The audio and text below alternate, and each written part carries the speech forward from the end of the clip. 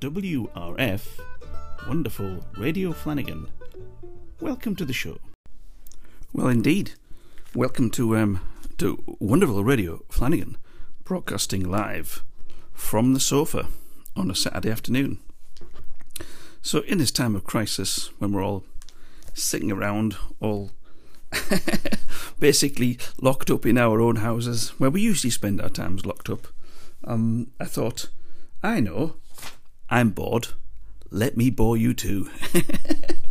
So I dug out. In the past, I was a very prolific poem writer. And it's very difficult to say. I haven't had a drink, but it's just very difficult to say. And I've got a file here, and it's got poems from 1998 to 1990. It's 1998 to 1990, and then 1993 to 1994. Now, I appreciate that some of you weren't alive then, and some of you were probably not into poetry either at the time. But I thought I'd read a few. And the funny thing is that I wrote explanatory notes as well. So just in case I ever became incredibly rich and famous, and he asked me, Paul, why did you write that? And I go, hey, I've got a note here about that one. Yeah, there's a one that I was into. I don't know if it was like nuclear war was heavy on my mind at the time, but there's a few that I wrote, and one of them was called Bunker Men. This is a poem called Bunker Men, and my little explanatory note says, I remember doing this after seeing an item on the news at 10 about how places in nuclear air raid shelters were reserved for tradesmen and bricklayers, carpenters and electricians, etc. Although they would never be building, or what does it say? Although who they would be building new homes for was not explained, which is quite true. You could have all these tradesmen down a nuclear air raid shelter, and then you could get them back up and there'd be nobody there to build homes for. But anyway, so this one is called Bunker Men. Treat the builders, not the masses. Who wants to save the middle classes? Nice new homes for bunker men on emerging from their den. Mutants out from doors on walls. Catch the next one as it falls. They don't get to see the day when bunker men come out to play. Stay pressed, stylish NBC threads, looking after all the heads of services which only then can keep alive the bunker men. A brave new world for bunker men, a chance to start it all again. As the glowing mists unfurls, I hope there are some bunker girls.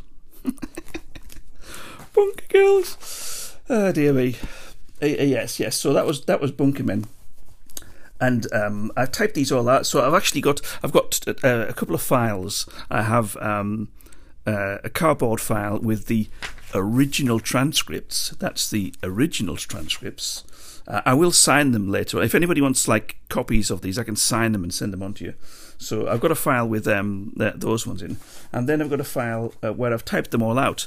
Now, at that time, back in the day, this was pre-computer, so this looks like I did them on. I bought an electronic typewriter. Ooh, electronic typewriter had a correction tape in it. How exciting!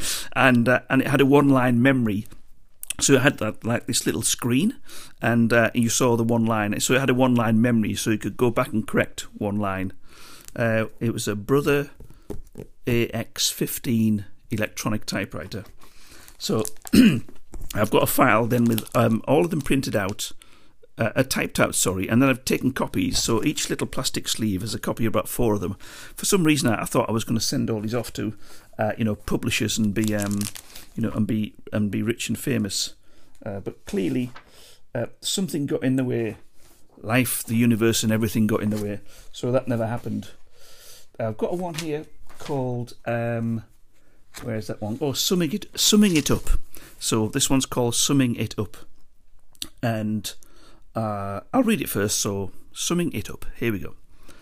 The moment that we met, I knew that I would be the one for you, and you did your best to see that you would be the one for me. 1 and 1 makes 2, you say. You remember it like yesterday. 2 and 2 makes 4. I bet you don't recall the day we met. 3 plus 3 was next in class, and that's when I made a pass. At 4 plus 4 I held your hand, all sticky, clammy, and covered in sand. 5 plus 5 we sang in rhyme, and life was beautiful all the time. Finally, at 6 plus 6 we all got out the stickle bricks. So it started for you and me, reciting sums in infant 2, that I love you and you love me. It's a mathematical certainty. Oh yeah, the last should have said, so it started for me and you, reciting sums in infant 2, that I love you and you love me.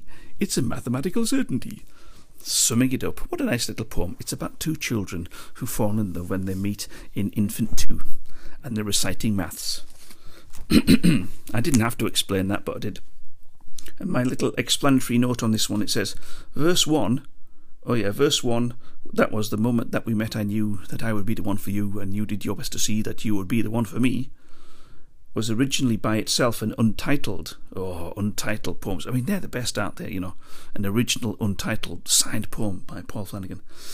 And then in line 2, verse 4, oh yes, and life is beautiful all the time, continues in the original song, which it was stolen from, and I'll be happy to see those nice young men in their clean white coats, and they're coming to take me away, haha. Yeah, so that's where I nicked the life is beautiful all the time. So I think my brain shifted from nuclear war to love, which is like a quite a range of things, really. Oh, here's a little short one. Here we go. Needs no explanation, this one. This is called Confessions of a Condom Salesman. As a rep for Durex, I practice safer sex. With the girls that do the chasing, I think of it as product placing. Hey, dearie me. Yeah, I don't know. I mean, actually, let me see what the explanation for that one was, because I have got no explanation for that myself when I look at it. Probably none whatsoever. I don't think it needs explanation, actually. Oh dear. Oh God, I do have an explanation for Confessions of a Condom Salesman. After seeing a programme about the use of product placing as an advertising technique in one of the Bond movies. Oh yeah, there was a Bond movie, wasn't there, where it was all about product placing. That's right. It must have been one of those crappy Bond movies with Timothy Dalton in or something like that. Oh yes, life. Here we go. As we all know, life is for living and giving. Life is good timing and not for bad rhyming. Remember that, poets out there. And shyness as well. This is shyness for all you shy people out there. I was obviously shy, still am shy, but not shy enough. Oh yes, shyness. I suppose this could have been entitled Stockton Girls. Stockton Girls. I suppose this could have been entitled Stockton Girls, but I didn't really want to alienate anybody. Well, I've done it now anyway, so this is for all you Stockton girls out there. So this is called Shyness. I often ask the question why I have to be so shy with girls I know who won't say no. That's dedicated to all you Stockton girls. Oh, there's quite a few things, yeah. Yes, so as a little interval to all of this, I was out early morning shopping this morning. We won't talk about everything that's going on at the moment, but needless to say, it's a bit manic, and people should be less selfish about things.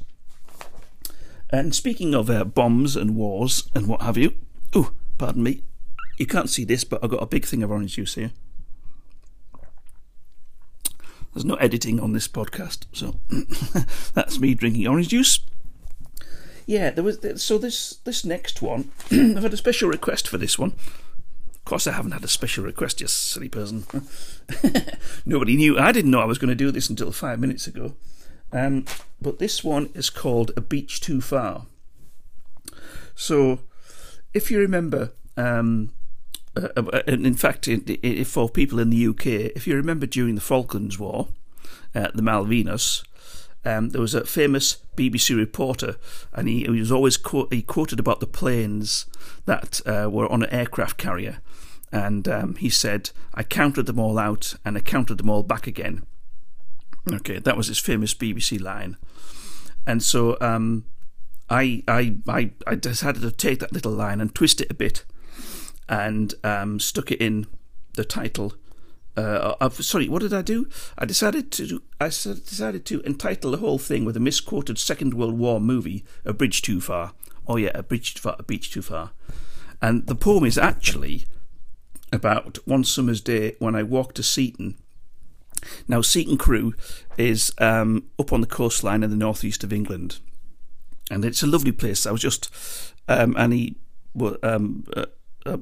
Instagram friend was posting pictures of Seaton Crewe today, and the beach is empty. Naturally, she was the only person on it, and it's lovely. Seaton Crewe's lovely, and those people who know it, who used to go there back in the day, because it's an old Victorian seaside resort.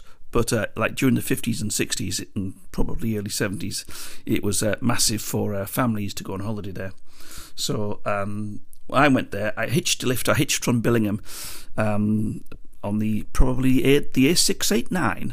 The A689 road. I hitched from there to Seaton, and then I walked around Seaton and I came back.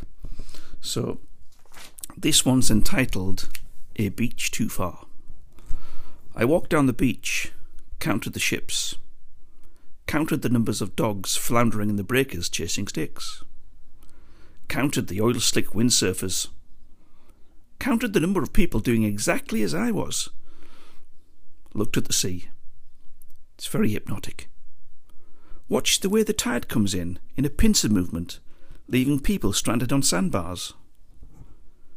Counted the number of times I'd read about tourists being lifted to safety by air-sea rescue helicopters.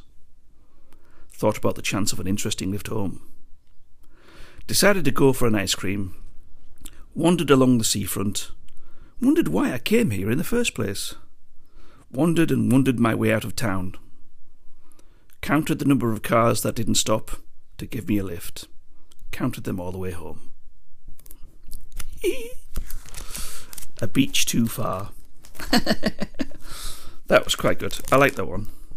I like them all, actually. I'm just wondering, because some of them look better on paper, and some of them are too long to read out. Excuses. This is an excuses one. So for all you people who have excuses, do you know what? Clearly, I thought I was going to become rich and famous, because here's my explanation for the poem Excuses. Another in rabbit ears, immortal. But isn't it so true? Okay, yeah. So here it is, Excuses. One of these days, when I get the time, not while I'm busy, after it's stopped raining, during the adverts, if I'm not disturbed, on Sunday morning, with the right tools, I'll find the proper excuse. Yes. Why do you do this, Flanagan? I don't know. Oh, God, there's one called Love and Death there. I'm not reading that out. Oh, another one about alien invasions. Hello, Mr. Earthlink. No, we don't want that one. And then another one called The Final Frontier. Let me just read this to myself first. Oh, no, that's far too... I can't read that one. That's awful, that one. More about women. You obviously had a thing about women. No, really. Oh, yeah, and now I'm going to jump to the period of 1993 to 1994. So in 1993, 1994, or just to say actually, the first lot, 1988 to 1990, I would have been at home in the northeast of England, and also down in Brighton, I think. Had I started work in Primark? I'm not sure. I think I had. But yeah. So and then there was a hiatus in my my creative juices, as it were. This one is in 1988 again. So this is what I call the post-American blues. So in 1998, I went over to California and to stay with Paul. Paul will be listening to this, because he keeps saying to me, do another podcast, because he listens to them in his car on his way to work. So Paul, don't crash! No, so so this one's called Post-American Blues. New York City shrinking, colourful by night. JFK departure, early evening flight. 2 months on the West Coast, vanished in the past. Putting it in writing, the memory will last. Eastern time to Greenwich, hours to add on. Continental breakfast arriving in London. Sleepless nights with jet lag in the cold UK. California dreaming on such a winter's day. I think I'm allowed that. Am I allowed that? Yeah, I'm allowed that one. Oh, I did a country and western song as well, a country and western poem. Oh no, I can't read that one. That's terrible. Oh, this is a nice one. So when I was in Brighton and I worked for Primark, there was lots of staff there, and lots of female staff there, and the Saturday staff were the best staff, I have to say, because there was about like 50 of them. It was a 3-floor store, and there was about 50 of them, and there was a whole team of supervisors, and so this is and so one of the no, she wasn't a supervisor. She was in charge of the customer service desk, I think, and her name was Eleanor, and she's just a young girl. But my explanation for this is that when I worked in Primark in Brighton, there was a girl who worked behind the customer service desk on a Saturday called Eleanor Beep. Her name wasn't Beep. I'm just not going to say her name. That's all. And she lived in Shoreham, which was about halfway home to my flat in Hove, where I lived when I worked in Primark. So on Saturday, she offered to give me a lift halfway home when the shop shut, and then gave me the directions to walk the rest of the way. So I couldn't follow her directions. Before we got in the car, she was giving me all these street directions, and I hadn't a clue. So she drove me all the way home. And basically, this was a poem for her, which she never got. Oh, yeah. No, she didn't get it. I think I left, actually, after that. So I'd actually subtitled it An Example in Forced Poemetting. I don't know what that means. I think that means is that I took the subject matter and basically pile-drived a poem out of myself. But I didn't think it was, after all, it was just damned clever, ha. Jesus. This is what I've written about my own poetry at the time. So, Eleanor drove me home, and this is called When Eleanor Drove Me to My Door. Oh, and she drove a little Renault Clio, not Clio at the time, or small little Renault something or other. So, dumped upon the old Shoreham Road, with a student of the highway code, saved from walking miles and more, when Eleanor drove me to my door. Over the bridge and turn right, down to Woolworths, so polite, a list of directions she did pour. Then Eleanor drove me to my door, pausing casually outside her house, as quiet as a mute church mouse. Les clés de Renault, je dis encore. And Eleanor drove me to my door. So thank you, Eleanor, for taking me home, and I hope you like this little poem. Next time I won't create the fuss. I'll stand in line and get the bus. Yeah. There you go. There's just these things, these little poems just pop out, and some of them are, there's like there's lots of little short ones that I've just written, where I'm just trying to see if any of them are acceptable for reading, for reading out. Sounds of Suburbia. Oh yeah. Sounds of Suburbia. Now I'm trying to find my page where I've got things written down about the different poems, and yeah. Oh, this is Sounds of Suburbia in London, is it? Oh no, Brighton. So this is Friday the 9th of June 1989. Brighton, Paul Flanagan. I've got it written at the bottom. I should really have read that bit first. So, yeah, when I was in Brighton, and when I first started working in Primark, I was in digs, as we say. I was in accommodation. I was in this house, and these people, this young couple, they had previously letted rooms out to Primark, managers, because there was a management team in Primark, and so they had previously let rooms out, or let a room out, and I had taken over this room from somebody else. So they were used to having people there. And I remember that it was they had polystyrene sheets and a polystyrene duvet, and it was very noisy. And I remember they had tiled polystyrene things as well, so it was all very sort of like scratchy, and when insects got in, it was like tick, tick, tick, tick, tick, across that. And the next door neighbours were pretty loud as well. So here we go, sounds of suburbia at night time. The house of animals next door with pre-bed riot. Clanking of forks against tin plates and pot bowls, with women in high-pitched voices calling their cats. Car doors banging 3 streets away at 2 in the morning. Coughing of the funny old man who walks his dog at ungodly hours on the playing field behind the house. Planes and trains not normally heard during the day seem to go on forever. And the central heating acoustic ensemble. Wind through the trees outside my window. My noisy duvet. Maybe I should shave my legs.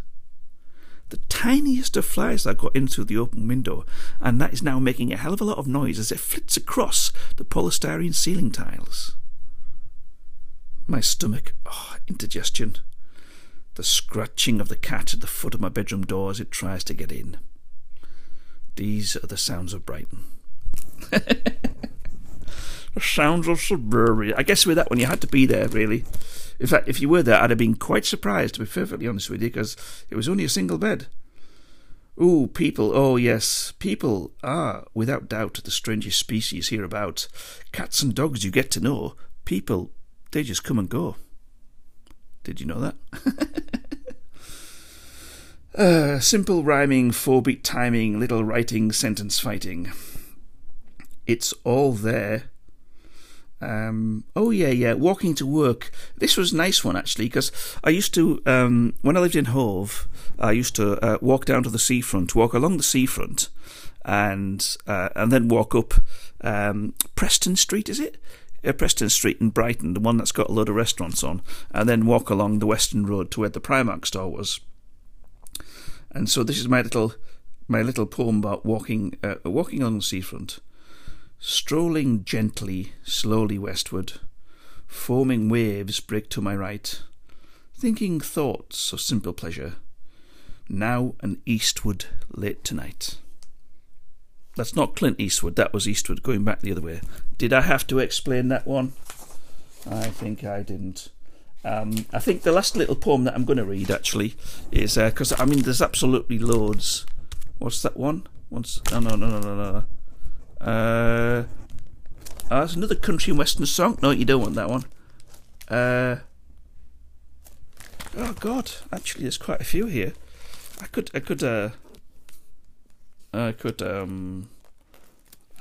sit here for ages. Oh yeah, I'll read you this one actually. So I wrote this because you don't know what I'm going to read, so I'll tell you anyway. This is one about the anniversary of the Kennedy assassination. And it's called the 30-year assassination. So, because I have an absolute obsession with the Kennedy assassination, and I wrote this on the 22nd of November, 1993, on the 30th anniversary of the assassination. So it goes like this: Who'd have thought in '63 that JFK'd make great TV while cruising past the depository into a 30-year conspiracy? Who'd have thought that poor Lee could change the world's democracy, then before the trial by jury be blown away by Jack Ruby? And who'd have thought in '93 that JFK's still great TV on this 30th anniversary shot again for you and me? Take what you will from that. And then I had a little postscript note afterwards.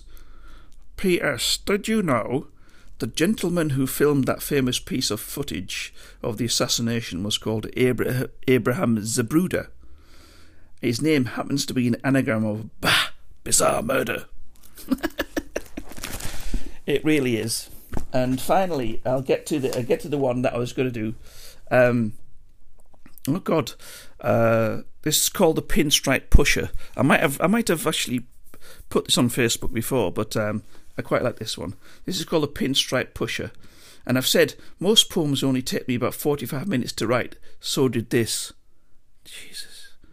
But I seem to have a problem putting the verses in the right order and putting an ending on it. all ready for a sequel. Ha ha. Who was I then? I can't say what made me do it, so there's no reason for doing it. But here we go. So it's called The Pinstripe Pusher. What became of his long-lost son, last seen on the tube at Wimbledon? Cut out of the inheritance for lacking basic common sense? Commuting daily to the city, life was one long big committee. Eventually he had to track. Oh fuck. I'm going to start this again. Wait a minute. I'm going to start this again and I'm going to have a drink of orange juice. Okay, here we go. Live podcasting. It's just as well I'm not doing a video of this as well because I've got a problem with my nose. I've got a really red sore nose, and I've got cream on it at the minute, so I look like I've been to like the North Pole. You know the way that they do and put the white cream on them. So I've got this like white cream all over it. Anyway, get back to the poem, eh? So this is called The Pinstripe Pusher. And what became of his long-lost son, last seen on the tube at Wimbledon, cut out of the inheritance for lacking basic common sense? Commuting to the daily city, life was one long big committee. Eventually he had to crack, and pushed a nun upon the track. Thank God for a blessed intervention, the dead man's handled driver's invention. He seemed to suddenly blow a fuse, the sister said on the evening news. Travelling on the district line back in 1969, reported in the Evening Standard, beast that should be caught and branded. Throughout the London Underground, the pinstripe pusher could not be found. Right, that's enough of that. I'm bored now. So I just thought I'd fill 20 minutes or half an hour, whatever it is, of just mindless low-grade entertainment. You know when you've given up Sky and your Now TV vouchers have run out and you've only got like free TV to look at, and you're watching the Shop channel at 2 in.? Listen to this. Right, that's all I've got time for this week, this month. Approaching 27 and a half minutes. I've thoroughly enjoyed myself. I hope you have as well. If you do have any requests, if you give me a subject for a poem to write. Yeah, that would be good. And then I can write this poem, wrf@mail.com, or drop me a line in the Facebook place, or I don't know, send me a carrier pigeon, or whatever. So this is Paul, finished reading his poems, signing off. And that's the end of the show from WRF. If you want to get in contact with me to say hello, email me at wrf@mail.com. wrf@mail.com. Thank you and goodbye.